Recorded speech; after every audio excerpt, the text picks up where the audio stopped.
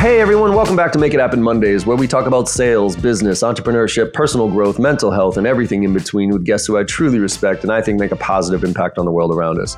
And this was a real interesting conversation with John Talty. Now, John is a senior sports editor and SEC insider for Alabama Media Group, the leading statewide news organization down there. And he wrote a book on Nick Saban. He's been following Nick Saban around for about 8 years and wrote a book called The Leadership Secrets of Nick Saban. And I don't care what you think of Nick Saban. I'm not really big into college football these days, but I know he's the GOAT when it comes to college football.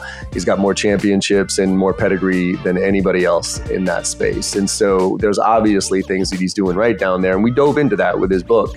He peeled out the process and Saban's longstanding career success and how he has really formulated this very specific process that he goes to. And we learn what that process is. We also talk about leadership and how recruiting and how much time Saban spends on recruiting and how he gives feedback and how he structures his day and the art versus the science and how much of it is science versus his gut. And also how to instill a sense of urgency into his team and not just focus on one end goal of winning a championship, but improving every single day. So I found this book really interesting. Again, I'm not a huge college sports fan, but I pulled a lot of great nuggets out of this that I definitely can use in my day-to-day life of how to improve things just a little bit better. Maybe not to get about 7 championships or so, but to keep getting better every day. So I hope you enjoy this conversation as much as I did. Let's make it happen. What's happening, Make It Happen family? Big shout out to our partners today, Gong, Vidyard, and Chili Piper. Gong's data is more than valuable. It's cornerstone in any organization looking to collect the data that's going to tell them where they can improve and where they need to spend their time making changes. Vidyard makes it easy for people to use videos anywhere. No matter whether you're sending videos in email or on social media, posting them somewhere, or sending them in a DM, Vidyard has got you covered. Our friends at Chili Piper are so much fun to be around. They make it easy for people to get on your calendar. And every sales rep has got to have this function locked in. It's one of the most important things we can do as a seller. How can I get you on my calendar easily? Chili Piper can make that happen for you. Be sure that you're checking out all these great tools. And now let's pass it over to John to find out who's joining him today. See you soon, everybody. John Talty, welcome to the podcast, my friend. How you doing?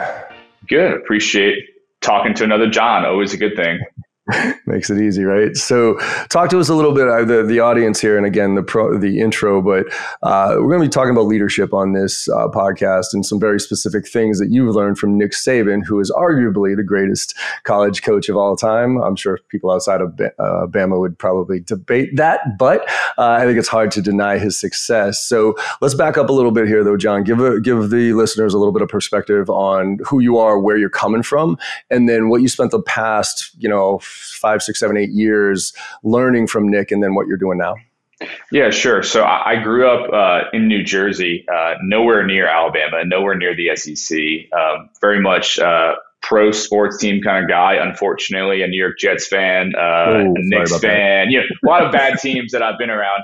But so grew up in that environment and, kind of loved sports. But also my dad worked on Wall Street for a long time. And so I kind of always had this joint love of sports and business. And my first job out of college was actually as a business reporter. And, have since covered sports for, more than a decade, but, I've always kind of had that background. And so as I covered Alabama and Nick Saban, and he's been on this incredible run, the greatest run in college football history, I think. One of the things that I got over and over again from people was that he runs it like a business, right? And that all these people, even the SEC commissioner has said, Nick Saban could be a Fortune 500 CEO. And so you hear this from all these people and you wonder, is that real or is that bullshit? Is there actually real things here, or is it that he's just running it slightly better than other college football programs? And so we think that's actually a business. And so I wanted to test that idea. I wanted to see, are there real business principles behind what this guy's doing? Are there real things that he does that are translatable outside of just college football? And that was kind of the genesis of the idea for me. And, one of my top goals was to show you not only how Nick Saban does what he does, how he's been able to win 7 national championships, how he's done all these different things, but to explain to you the why, to explain to you why he does these different things, to explain to you why on this day he does this, and on every single day he starts his day doing this, so that someone who maybe doesn't care about college football at all can add a couple of things from Nick Saban's daily routine into their own life and make themselves a little bit more efficient, a little bit more effective. Yeah, and I think that it's always interesting to me to try to figure out that translation, right, between something outside of business and a sport. And the analogies are across the board. I'm curious from your standpoint, though. Like, I read through a decent amount of the book and some of the highlights in the chapters too. And a lot of it was stuff that you hear a decent amount of, right? Like set really clear expectations, hold people accountable, have a structure to it and all these other things. So if you were to kind of macro out a little bit and say the stuff that you know about business with the business background, and it's funny that Nick Saban, actually his first degree was in business, right? His undergrad was in business, and then he got into sports for this master's. So I think he has that knack to him as well. But what were the things that stood out for you that were really kind of like, ooh, like not like, just to your point, like a little bit better than everybody else, but like, wow, that is something that, if people did do that or took that from Nick, that would make an impact compared to what everybody else is talking about, motivation and structure and expectation setting. Is there anything that really stood out for you? Yeah, I think the number one thing, and it's in some ways, a famous thing in sports, but, I can't pretend like every single person listening to this is super familiar with college football. So his thing, he calls it the process, right? This is his kind of big overall strategy. And what that is focusing essentially on the process to have success and not just on the results. And so at Alabama, there are no signs talking about how their number one goal is to win a national championship. There's no signs talking about how they want to win the SEC championship. They're not. It's so much more focused on what we need to do on a daily basis to put ourselves in a position to have success, rather than focusing on exclusively what this top goal is or what this result-oriented thing that we want is. And I think that that's really powerful, because so much of our society is the opposite, right? And especially if we're talking about sales, it's incredibly results-oriented. It's incredibly, I need to sell 50 of these things to be successful. And his thing is really the opposite of that. And I think it works out really well for a couple of reasons. One of which I think is that it gives you almost this like impossible task, in the sense that like you're always kind of trying to be better and you're always trying to climb up this mountaintop. But it allows you to continue, I think, to move forward once you've had success. And so if you say, all right, I want to sell 50 things this month. Well, when you hit 50, you could say, all right, I'm done. I hit 50. Like that was my goal. I hit my goal. That's awesome. Versus like, if your goal is I want to be better today than I was yesterday, well, then you don't care about it. Like you just want to do what you can do every single day to reach ultimately these different things. And it also, I think, has been really helpful at Alabama, where if you have solely a results-oriented strategy, say, John, you're a part of a 10-man team and you want to win a client over and you guys win the client, but maybe you did like actually kind of a shitty job as you're part of it. And so you could say, well, like we won, we got the success. So like, that's awesome. And that's all that matters. We won. Versus looking at, all right, like, did I actually do what I needed to do to be successful? And so if you, I think, base it solely on just win or lose, sometimes you might not be realizing that you're not doing what you actually need to do. And I think that eventually catches up to you. And so his big thing is like, he's so anti-complacency, because he knows at Alabama, you're going to have a lot of success. It doesn't mean that you're doing things the right way all the time, though, just because the operation is so strong that the individual, it has to be more than just did the team win or not. Right. So, and I actually completely agree with that. I've never been like a hardcore goal setter. It's like, oh, I gotta, hit this mark. And if I don't hit it, I'm definitely more of an evolutionist in the sense that I kind of go along the way. But to your point, like one of my 12 guiding principles is 1% better every single day. The challenge with that, though, from a business standpoint, let's talk from a sales standpoint, is how do you motivate, if you will, right? I was reading a little bit of when he first got in, he kind of treated everybody the same and he realized I can't do that. I have to have different approaches for different styles of people and such. So what is his kind of philosophy on the getting people motivated to get better every day without that big promise of the national championship? Because that, for a lot of recruits, right, it's like, oh, if you come on board here, we'll win the national championship. That's a motivator. And now that gets to recruiting, and then they're on board, and then they have a goal to go for. But getting people to motivate every single day to be better than they were yesterday, how's he coach towards that? How's he measure that? And where are some of the challenges with that approach? Yeah, I think inherently that's a really challenging thing. And so again, I think even from again that macro standpoint, you can say focus on the process, not the results. Really simple, right? Yeah. But like actually living your life every single day based on living that and not just focusing on the results is incredibly hard to do. Especially when we're talking about a group of 18 to 23-year-old, kids, and that's Totally. incredibly hard. And so I think one of the important things, and I write about this in the book, is that like I think a lot of times, we get motivated off of something that happens, right? You lose a job, you get divorced, whatever it might be, and you have, we call that sense of urgency, that burning platform. Like, all right, I have to go work out more now, or I have to do these things. The challenge, and I think what Saban does really well, is creating that sense of urgency every single day. And so it's not just based off, we lost the game, we got to do better now. It's every single day there needs to be that sense of urgency. And he lives his life that way. I mean, I've talked to enough people who will tell you he is just as fired up in the middle of May to what needs to be done as he is in December when a huge game is happening. And so if you can actually live your life that way every day, the kids are going to see that consistency, and they're going to know, all right, like, he's not just getting us hyped up because we're playing Auburn in the Iron Bowl and that's our top rival. Like, he's in May saying, if you don't do it today, you're not going to be ready come October, November, and all those different things. And so it's a constant message.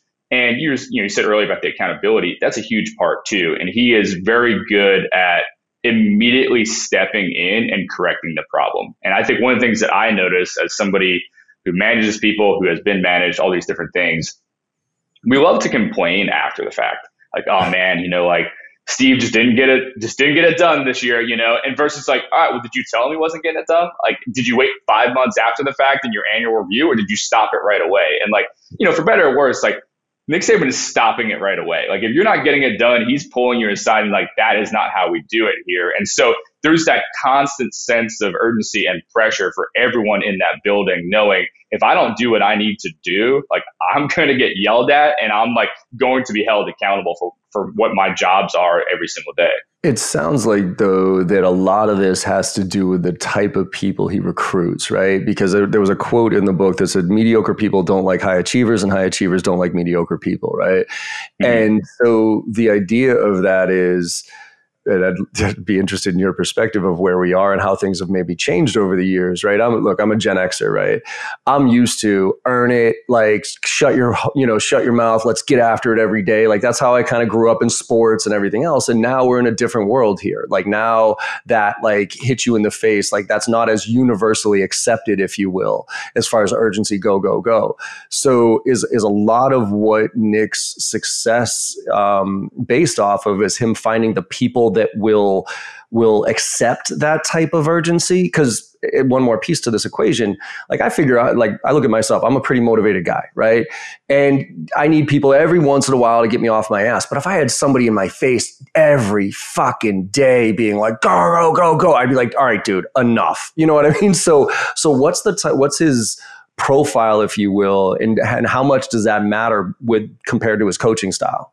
Yeah, and so I think there's a couple things to say there. I think one, he certainly has evolved, his style over the years. He has to. I write about this in the book. Like what he's doing in 1989 was a lot of that. Like there's one of the guys even says like, he would just be getting up in these guys' faces who are bigger than him and just letting them have it. Like he's, not that he never does it anymore. Let's be clear, he does, but it's not the same approach because he's also in. This happens anywhere in life. You have enough success. It's a little bit easier in 2022 for him than it was in 1989 when nobody knew who he was. And so I think he's able to, approach it a little bit differently. And to your point, kids in 2022 need a different style than 1989. I was born in 1989. I'm different than 2022 kids coming to college. Like, it's just the way it is. But I do think one of his key things has been at Alabama, like you said, like, I'm not going to promise you anything. That's when he recruits these top players, and it's a different pitch than the average person. A lot of these kids are being told, you're the man, you're going to come here, you're going to start, we're going to build our team around you. Like, oh, you want to be number 7? We got that for you, all these different things. And Saban's approach is the opposite, in which he says, like, I'm giving you literally nothing. All I'm offering you is an opportunity. And what that works at Alabama is that it's like a beacon to highly motivated people, because they will see that and say, oh, I'm going to prove to you that you're going to have to give me those things because I'm going to bust my ass and I'm going to take it from you. And so I write about it in the book for the 2019 recruiting class. And at Alabama, again, if you're not a huge college football fan, like they basically get the top recruiting class every single year. He's built a monster. They get the top players every year. And so 2019, these kids can go anywhere they want. They can go to Michigan, Texas, Oklahoma, Clemson, whatever. And 33% of the kids from that recruiting class explicitly said the number one reason why they came to Alabama was because Nick Saban promised them nothing. And they liked that. They liked all right, it inherently challenged them motivation wise. And so, we think about the younger generation. That was a couple of years ago, and there's still lots of highly motivated people who like that idea of gives them a little chip on their shoulder. Like, you're not giving me anything. Okay, I'll prove it to your ass, And so he's been very good at finding those people who are going to be built to succeed in his system because he promises them nothing. Yeah, again, the analogies I know him and Belichick are real tight friends, and they take a lot from each other. And Belichick's the exact same way. I'm curious if Belichick's approach. I don't think Belichick might have we'll see how it works this year, right? Whether he's evolved enough to be able to connect with, and Mac Jones comes from Nick Saban, so I'm assuming Mac is going to take the same direction from Belichick. But I fear, as a New England Patriots fan, that Belichick's whole approach was great for the time that it was, but it doesn't necessarily translate. And I've seen him soften up over the years, obviously, but he still is do your job. You know what I mean? And there's no preferential treatment here. And so I think, to your point, that attracts a certain type of person. And it did to the Patriots when the Patriots were the Patriots, right? But now with Tom Brady, the question right now for the Patriots is, were people really coming because it was the Patriot way and Bill Belichick? Right. Or were the players really coming because they wanted to play with Tom Brady, right? Because like they knew that, holy shit, this is the greatest quarterback of all time. So, and that's the kind of going to be the never ending debate between those two. So and it's always interesting because I think you see it in other sports too, where I remember with the Bulls and then the Lakers, is it Phil Jackson or is it Kobe, or Phil Jackson and MJ? When you have an incredible coach and an incredible player, there's always that who gets all the credit. I've seen that a lot from the Patriots, and I'm sure Tom Brady loved nothing more than to win a Super Bowl away from the Patriots. As that was a nice little FU for Belichick. Yeah. But it's been interesting because I do think there is a lot of similarities, because I think for a lot of them it's definitely more about the system than the individual. And it's definitely the same way at Alabama. And Saban does use do your job all the time. He doesn't always say it's do your job, but that's what it is. Everyone has a job, and if you do your job and you don't worry about anything but your job, then you're going to be really successful. If you get everybody in your organization doing that. I always say the best sales reps I come across aren't the ones who murder their quota at the end of the quarter or whatever it is. It's the ones who do the basics consistently, right? If you do the fundamentals consistently, and again, I use Belichick as an example all the time. There's this beautiful example of this Gray. He was a running back, and he was a rookie running back, and he came in, he scored 5 touchdowns, and he made this cover of Sports Illustrated, right? The next week, and he thought he was special, right? So he showed up to practice 15 minutes late. Belichick literally benched him for the rest of the season, went and got Blunt from Pittsburgh Steelers, put him in the system, and Blunt scored 4 touchdowns the next game. And so basically Belichick was like, just hit the fucking hole. You're not so special, kid. If you just run the play, you hit the hole, it'll be there. So, you didn't score 5 touchdowns. The system scored 5 touchdowns. Right? And I've seen that a lot with Saban too, where he values consistency and mistake free. And I see that a lot with the Patriots too, where it's I'd rather have a guy I can trust out there. Again, not to go too in the weeds, but a punt returner is a great example. Nick Saban would rather have a guy who maybe gets a couple less yards per punt, but who's never going to fumble it. He's I want a guy who I can trust back there, who's consistent every single time. And I think you apply it, in any aspect of life or business. If you have a go-to guy, you can trust, and even if he doesn't, he's not the sexiest guy who wows you all the time, but consistent numbers are consistent numbers. I love consistent numbers. I got guys on my team, you're consistently getting me numbers, I'm happy about that. The no variation is nice. And so there is a lot to be said about being consistent every single day and not having these wild variations. How do you trust that? Just if we step back from that for a minute, as an employee or as a athlete in that system, do you just trust the system and do your job, or where is it your part to challenge the system? And has Nick ever allowed for that? Yeah, I think he has. And so there are a couple of different methods to that. So he builds up, he's got these leadership committees basically of players that he is, and what he does with them, he meets with them weekly, and he's asking them basically how is practice? How are guys feeling about it? Are we doing too much? Are we not doing enough? like that speech I gave yesterday, like, did it go over well? Like, or guys not buying in? Like, so he's constantly, he's using his kind of trusted guys to be his eyes and ears. So he's figuring out, all right, there's that.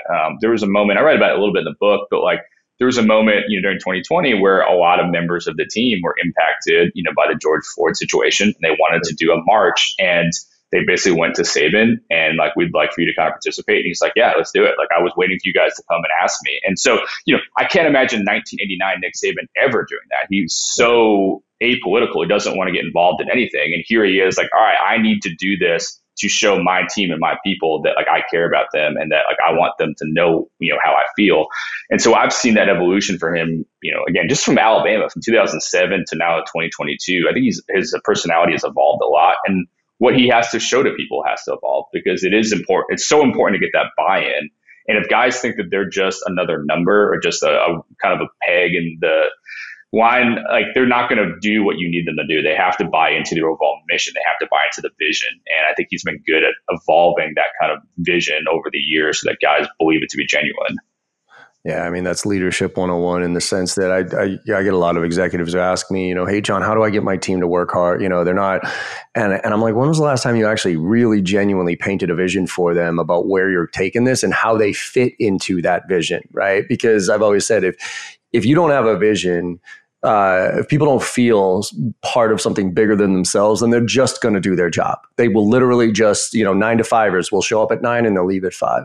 But if you paint a picture, a vision for them of where we can go and what your part is, people will do 10 times more than what they're being paid for if they believe in it. And I think that's what Nick has been able to do. He's been able to really get people to buy into this bigger picture vision of what they can be as human beings, as what they can be as a team, and what they can do, not just to win the SEC title or whatever it might be.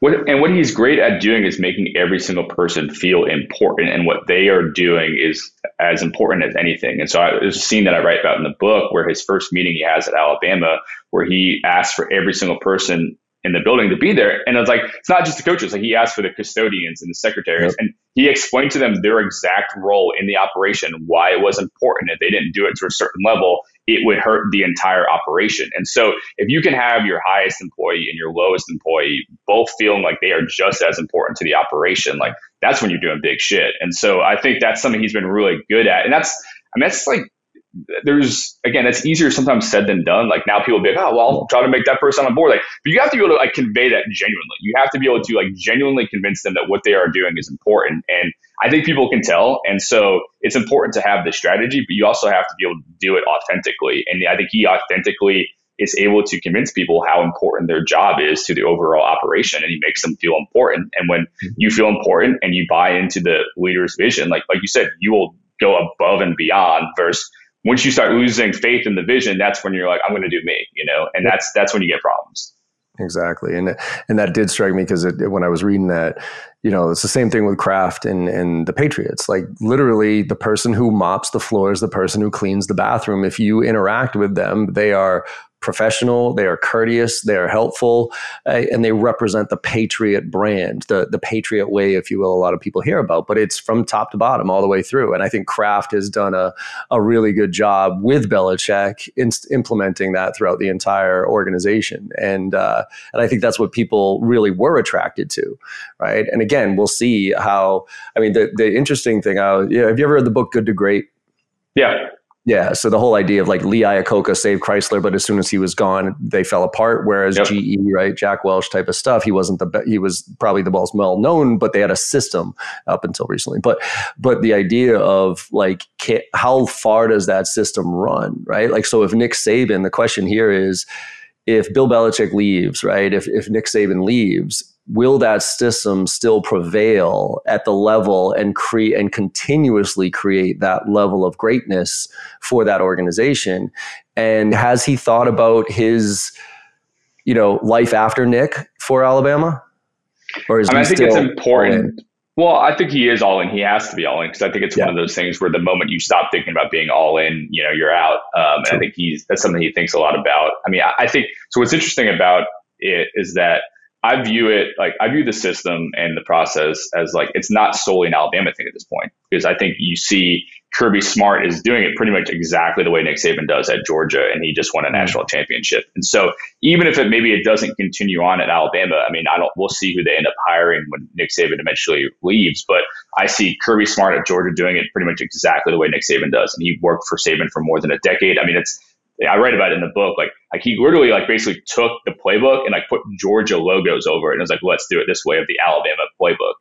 Now there's a guy at Florida who learned under Saban. He's trying to do it very similar. So I think we've seen, there's like a Sabanization of college football that's happened, of all these guys trying to do it similar to how he does it. And so I think that's going to live on for a while. Whenever he decides to leave, I think you'll continue to see that influence. And it's interesting, not to keep going back to Saban Belichick, but it's interesting that almost none of Belichick's disciples, at least in my opinion, have done very well, whereas quite a few of Saban's have. And so I think it's interesting that these guys have found ways to take some of what he's doing and make it successful, whereas in the NFL level, I can't think of any of them. I mean, we'll see what Josh McDaniels does in Vegas, but I can't think of any of them off the top of my head who have had much success. I guess Mike Vrabel a little bit, but I don't think he was a coach; he was just a player, right? So I mean, but you haven't really seen that Belichick disciple go on to do something incredible. What's up, everybody? I know you're enjoying this conversation. John does a great job with genuine curiosity on these episodes, and our guests consistently bring the heat. We want to take a moment here and let you know that you've got an opportunity to become better than you were yesterday. And you can do so by gaining access to all of JB Sales content. All of their training, tips, techniques, tactics, and takeaways can be yours for $1 a day. $365 for the year gets you annual access to everything, including our private Slack channel for members only, which you get access to all of us directly 100% of the time, 24 hours a day. And then at the same time, you're going to get access to our bi-weekly Ask Me Anything sessions, where you can bring real deals to the table and get the help that you need where you need it. This is very, very important. Sales reps that invest in themselves are often found at the tops of their leaderboards. Join us today and get the help you need to become the seller that you deserve to be. That URL, one more time, is joinjbsales.com. Let's get back to the show with JB and our guest for this week. It's like that good to great thing. I think Belichick has a very specific way. He had the top to bottom buy-in from the owner to him to the players, right? And he also had the number one player. It didn't hurt, right? So that system made tons of sense. But I will say, I mean, the debate of Belichick or Brady, who's better without who. Again, you look at Brady, and did he hide a lot of warts for Belichick's system? And I think he did, right? I mean, I think at first Belichick's system was a huge benefactor to Brady because he plugged into that system. And I think I think the system hit a lot of Brady's warts, right? Right. And the system won the first 3 Super Bowls. But after that little hiatus of 6 years or whatever it was, and then we won another 3, I think that was more Brady than the system. Right. And so I'm curious to see that and how that legacy prevails. Depending on what he does over the next couple of years here. But it sounds like Saban has really created a system of something that isn't just based on fear either. I think that's the other thing with Belichick. I think a lot of Belichick is all hammer, no carrot, or all stick, no carrot. Whereas it sounds like Saban has evolved over the years to use a little bit more of the carrots than the sticks in some cases to motivate people. Yeah, I think he has to. And I think probably more at the player level than coaching level.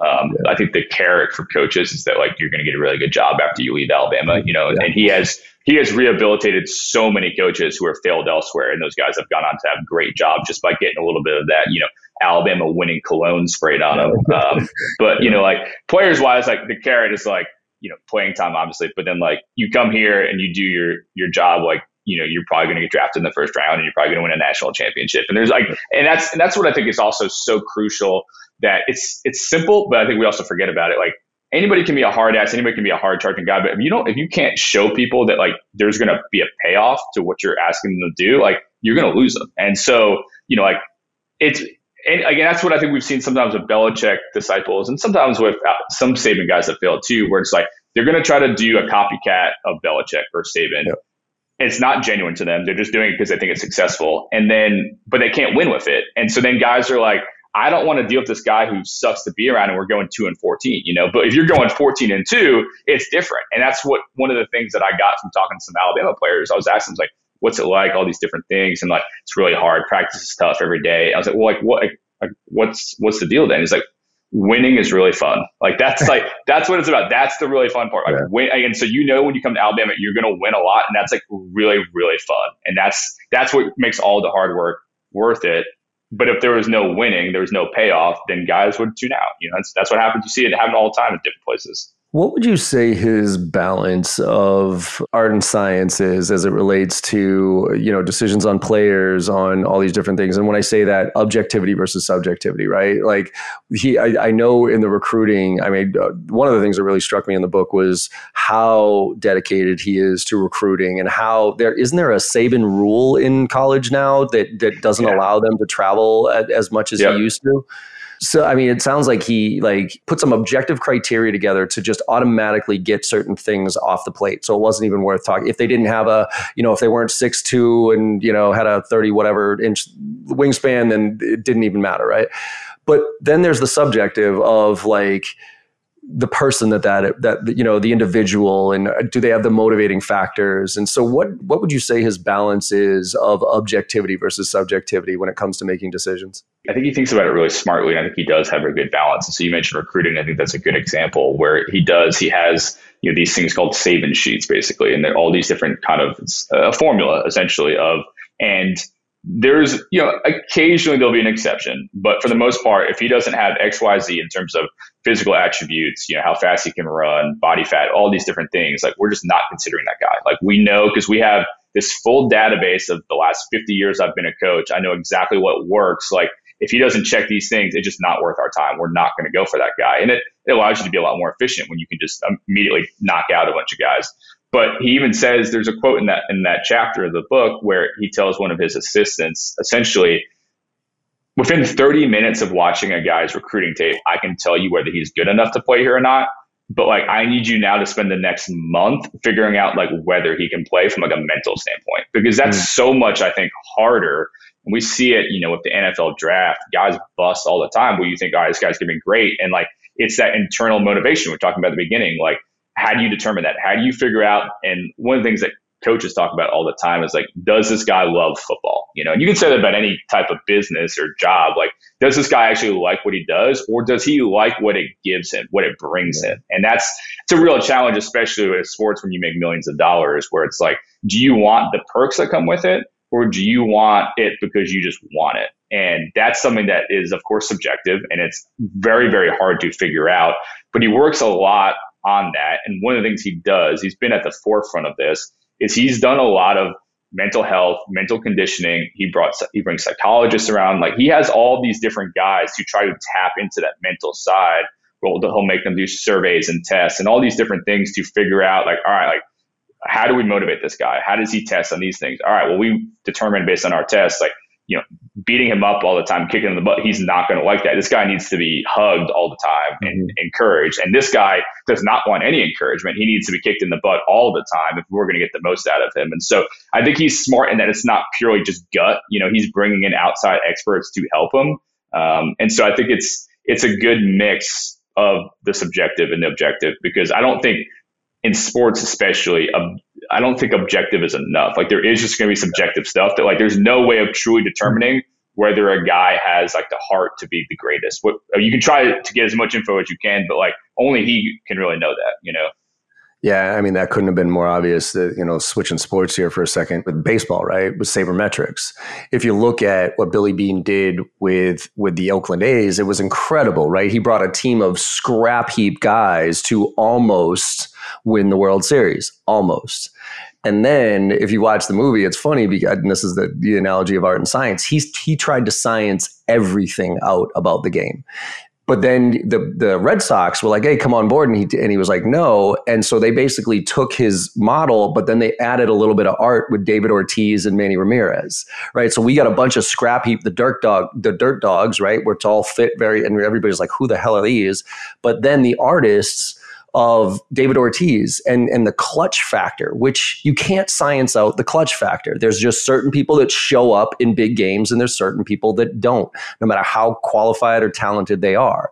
And so there was like, okay, let's add those pieces and then the Red Sox win the World Series, right? So I personally believe that a lot of like sales and everything is probably 75-ish% science, but that 25% art is what's going to get the greatness, right? Science will get you to kind of the B score, if you will, right. B plus. But if you want to be that A plus, there's got to be those somewhat intangibles that are really, really hard to measure, and really a lot of times can be identified through, just trial and error or experience to say that kid's got it. You know what I mean? Does he have like certain interview, for instance? Does he have like certain interview questions that he asks to uncover that it factor? Yeah, and I think it's not just asking kids, but it's also asking everyone around them. He has all these different people trying to ask, and it's just like what motivates this guy? How does he react to this? How do you react to that? Like, what do you think about this? He's always trying to just pull out reactions, I think, and so he'll throw out different tough questions just to see how a kid reacts to it, and and kind of feel them out that way. But to your point earlier, and hopefully this doesn't completely derail this interview, but like as a longtime fan of the Yankees, like what your point you're making was like, that's Derek Jeter versus Alex Rodriguez. Like one is clearly more talented than the other, but like I trusted one in a clutch moment and I didn't trust Alex Rodriguez, and so there is that intangible. And I think it's, sometimes these old school people in sports, like, you can't just go off the eye test, which I get, like analytics and science is so important, but I don't think it can be 100%, because there is something that, and that's, somebody says this in the books too, like Saban does trust his eyes. There are things that he sees that are little that like are not going to show up on like like him working out. And one of the little ones that I love was like, he can see based on how like a guy bends his foot, whether he has enough ankle flexibility to be able to drive enough power as an offensive lineman. That's just a little thing that you're not going to see that like, like, all right, he runs a 4.7 40. That's great. But like, he's like, well, that guy, like, I'm looking at his ankle right now. He's not going to have enough power to like push off these guys. And that's just a tiny little thing that he has noticed that from doing it for 50 years, but like only he's going to be able to see that from his experience, and it's not going to show up on any sort of like number or stat or something like that. And I think that's where the experience comes into play, right? Where Absolutely. He's grown over the years and he's been able to see some stuff. And just if we take the Josh McDaniels example of going to Denver, you know what I mean? He just didn't have the experience or the history to gain the respect of the players to do what he was trying to do. He was trying to be Belichick. And I think that your point of the authenticity of that makes a huge difference. You can't be somebody else. You have to be you. You have to figure out a way to adjust you to whatever that system is that you want to imply, but you can't be somebody else. And I think that's the same thing in sales. I think it's the same thing in business. I see sales reps. I used to believe in the fake it till you make it mentality, right? Like, hey, just fake it. And now I don't. I'm like, no, don't fake it till you make it. Like, do whatever you can do and just know that you have to get better at it. And that continuous improvement mentality, because the fake it till you make it kind of pretends like you know what you're talking about. When you don't, and you get exposed for that, you get smoked. So the last chapter in the book is exactly about that. And it's about, and I think we see this a lot in Silicon Valley. And I remember watching, I love the book, Bad Blood, about Elizabeth Holmes and Theranos, and how she was so obsessed with Steve Jobs, she started dressing the exact same way as him. And it's like Steve Jobs wearing the same thing every day was just like an extension out of his, his desire to be efficient, all these things like that. But dressing the same way every day does not make you Steve Jobs. It's just a little weird thing that he did, And so Nick Saban eats the same thing for breakfast and lunch every day. If you start eating the same thing as Nick Saban, it's not going to make you Nick Saban. That might not be natural to you. Like, personally, I like mixing up my lunches. I don't want to eat the same thing every day, But there is something, I think, and I truly believe this, like with great leaders, whether you want to talk about Belichick, Saban, Steve Jobs, there is something that I think, at least one thing that they do that I bet if we took and put in our lives would make us better in some regard. And so that's my whole thing with this book is like, don't be a copycat of Nick Saban. You're probably not wired the way he is. You didn't grow up the way he did, all these different things. But maybe there are 3 things that he does that you can say, yeah, I could deploy that in my life. And that'll be enough. That'll be enough to get you that 1% better, which I'm all about as well. And so I think sometimes that's a mistake that I see with leadership books or self-help books where it's just like, oh, I'm going to be exactly like that guy. No, don't be like that guy. Just take a little bit out of that guy that feels natural and right to you and deploy that, and that'll be enough. Yeah, and that's, I mean, again, directly related from a sales standpoint. It's like there's 50 different personalities when it comes to selling, right? And some are better than others. But I kind of joke with, for me, I'm John Barrows, Boston, Massachusetts. Like, I'm about as direct and in your face as it gets when it comes to selling, because it's just, I grew up here. I mean, New York, you're probably the same thing. You probably had a hard transition down to Alabama, not being, I bet you a lot of people thought you were probably rude and too direct in a lot of ways when you went down to Alabama. And you had to adjust. So if you used your New York or Jersey style down there, you were going to get absolutely ruined, right? So you had to adjust. You're not going to not be from New York and not be from Jersey and all of a sudden be from Alabama like you grew up there. But you can adjust to the situation. Yeah, I mean, I will tell you, it's funny. My Jersey and New York friends, I'll occasionally drop a y'all just because I've had to add it to my repertoire, and they refuse to acknowledge it. My New York friends are like, I don't know what you're talking about. We don't acknowledge that word here. So I get a lot of crap for that out of my friends. But yeah, I mean, you had to. I mean, I think in some ways, like, maybe this sounds bad, but I think, for a journalist, salesperson, whatever, you have to be a little bit of a chameleon. You got to understand your surroundings and what makes the most sense. Like, I am very direct. That's how I've always been. And I use that, but I also, I might soften it a little bit if I'm talking to somebody from Alabama, and if talking to somebody from Jersey, I might curse a little more and let it rip. And, you kind of feel out who your kind of people are. I mean, for me as a journalist, I'm always trying to find, all right, what is my common denominator with this person, right? All right, we both like sports. All right, I'll talk to you about sports. Or you had an aunt who grew up in Birmingham, Alabama. Oh, cool. I live there now. Whatever it is, you find your thing. But there has to be that evolution, and there has to be that, adaptation, I think, to your surroundings. Well, I think that's where, I always come back to the core value piece of it, right? Because I think if you got strong core values, then you can and should be a chameleon to the different types of people to communicate to, get them to open up to you in certain ways. If you're just you all the time and no matter what, you're going to probably, if we go back to psychology here, there's this study on neurolinguistic programming, right? Which is the way that we communicate, right? And there's visuals, auditories, and kinesthetics. And they all like communicating in different ways. And if you don't kind of adjust to a group of people who like communicating in different ways, you're only going to be effectively communicating with 33% of the people that you're talking to. So it actually does a disservice for you not to be a chameleon in a lot of ways. Yeah, I completely agree. I mean, for me, I give you a weird example. And again, this isn't contrived, but when I go to, so I grew up here in Boston, I had a super thick Boston accent, Goodwill Hunting style. And when I went down to Maryland, I was a joke. Like, people couldn't understand a word. I was actually the party favorite. People were like, come over here and listen to this kid from Boston talk, right? And so I had to spend an entire semester getting my Boston accent out of my vocabulary. But what happened with that was it made me a chameleon, because now, to your point, y'all, if I'm down south, y'all will come out. And it's not a forced thing. It's just because that's the way you talk. When I go to Europe, XYZ turns to XYZ, or process turns to process. And I don't even so as soon as I think of as soon as I hear a European accent, it's immediate switch in my brain. And it's because I've been there before. And there is a comfortability factor there, because it might be conscious or subconscious, but they're like, oh, okay, as long as it's not forced and it's not contrived. I mean, this kid's been here before. You know what I mean? Okay, he at least knows a little bit about our scenario. He's not trying to pretend like he's somebody that he's not, though.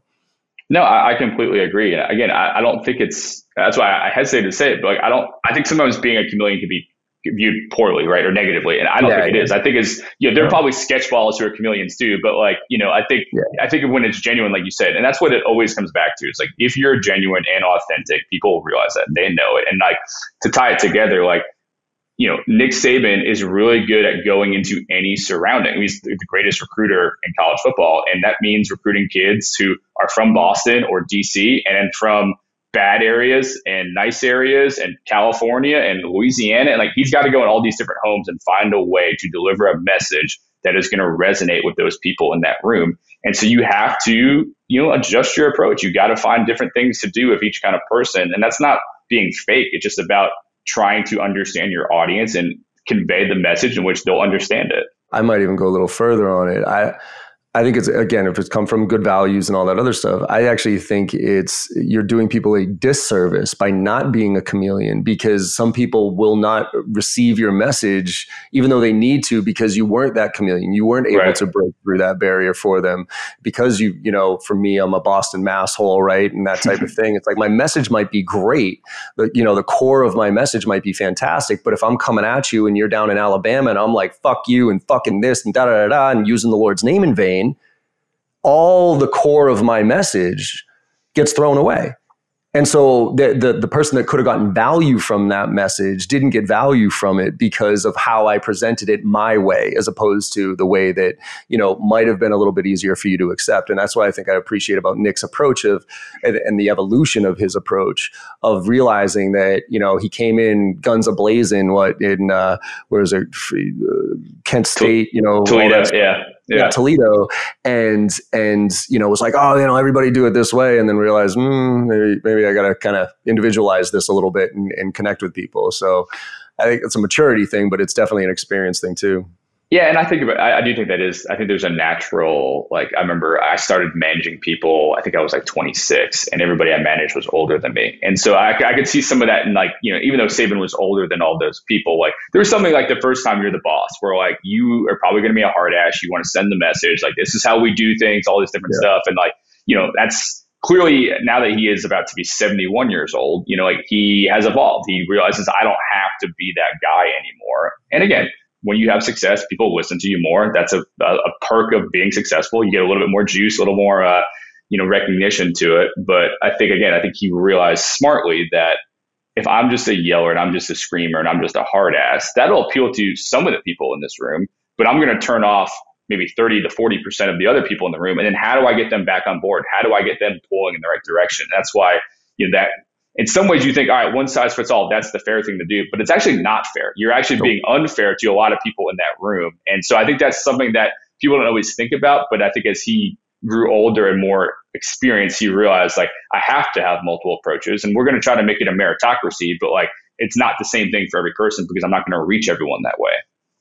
I mean, I think that's, if we tie it one more time to the business side of the house, that's why coaching, managers, the thing that a manager should do the most of, but does the least of, is coaching. And but the coaching needs to be individualized to the people on the team, because different people get motivated by different things.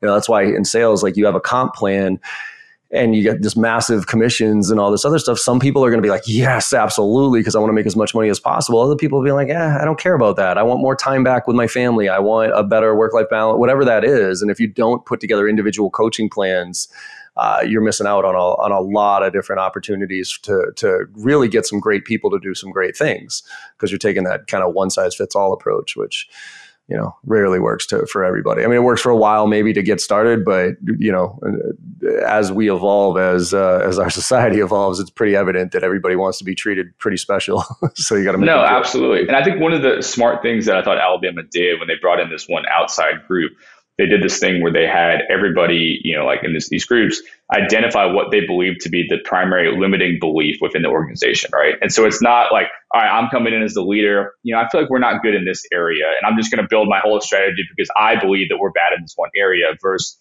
actually talking to the people on your team. Because like you said, everybody has different things that they believe might be a problem. And so you can't fix the culture until you know what's wrong with the culture. And it can't just be based on you. No matter how good of a leader you are, you got to have some people on the ground telling you what's actually happening down there. And so I thought it was really smart that let's first identify what we believe to be the primary limiting belief in our organization. Then the next step is, what is the primary consequence to that limiting belief? And so if we're not trusting each other and sharing ideas, well, then we're not going to be as creative as we need to be, or innovative, whatever. And then let's find a way to flip it so that we are taking that limiting belief and now making it a strength. And so I just think that too often I see somebody takes over a business and they're like, I know how to fix it. I'm smart, blah, blah, blah. They do some shift, and then the people on the ground are like, this guy's an idiot. This is not our problem. We needed to fix this thing, not that thing. And, just because people think that they're too smart and they don't trust or ask people, what is the actual problem here? Yeah, I mean, I think I go back to if I was a new leader in any organization, I'd spend the first 2 to 3 months doing nothing but listening. You know what I mean? Like interviewing as many people as I could possibly interview, customers, employees, and not putting one piece of strategy in place. Now, I probably wouldn't be hired because of that, because that, when somebody would ask me, what's my 30, 60, 90, it'd be listen, right? Right. And then I'll come to you with a kick-ass plan after, 90 days, but I need about at least 30 or 60 of those days to listen to what these people are saying and figure out where the actual problems are, as opposed to coming in and dictating my method or my methodology or whatever it might be, because I think it's best and it worked at a previous company of mine. Right, so, exactly. Awesome. Well, John, let's wrap it up here. The book is called Leadership Secrets of Nick Saban, How Alabama's Coach Became the Greatest Ever. And I know there's some people that will debate that, but where do you want people to send? Where do you want people to send people? Is it Amazon? Is it your LinkedIn profile? Talk to a little bit about to the audience where they can find out more information about this. Well, if they want to reach out and debate me, I'm glad to do it. I think he is the clear cut, but we can have that debate. It's the same debate with me with Brady, right? Like, feel free to debate with me about Brady, but it's just the facts. So the GOAT is the GOAT, As a Jets fan, as much as it pains me to admit that Brady is that guy, he is. But yeah, I mean, so the easiest way to buy it is probably Amazon.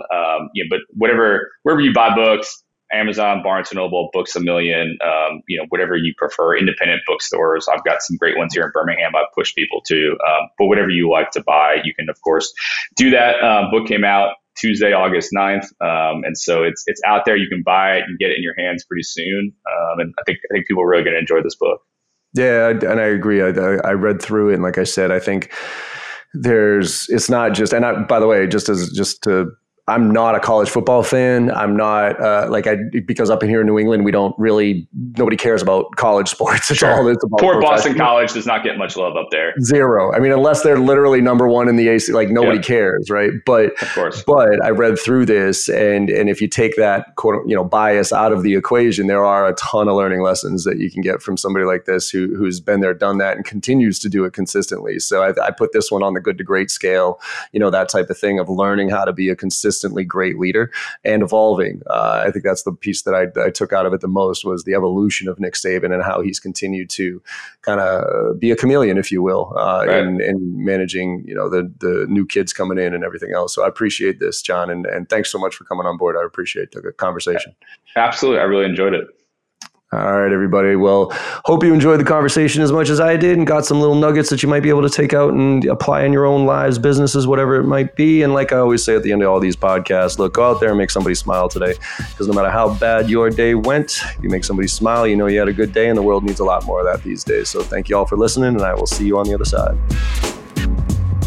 Thank you so much for your time today and listening to the podcast.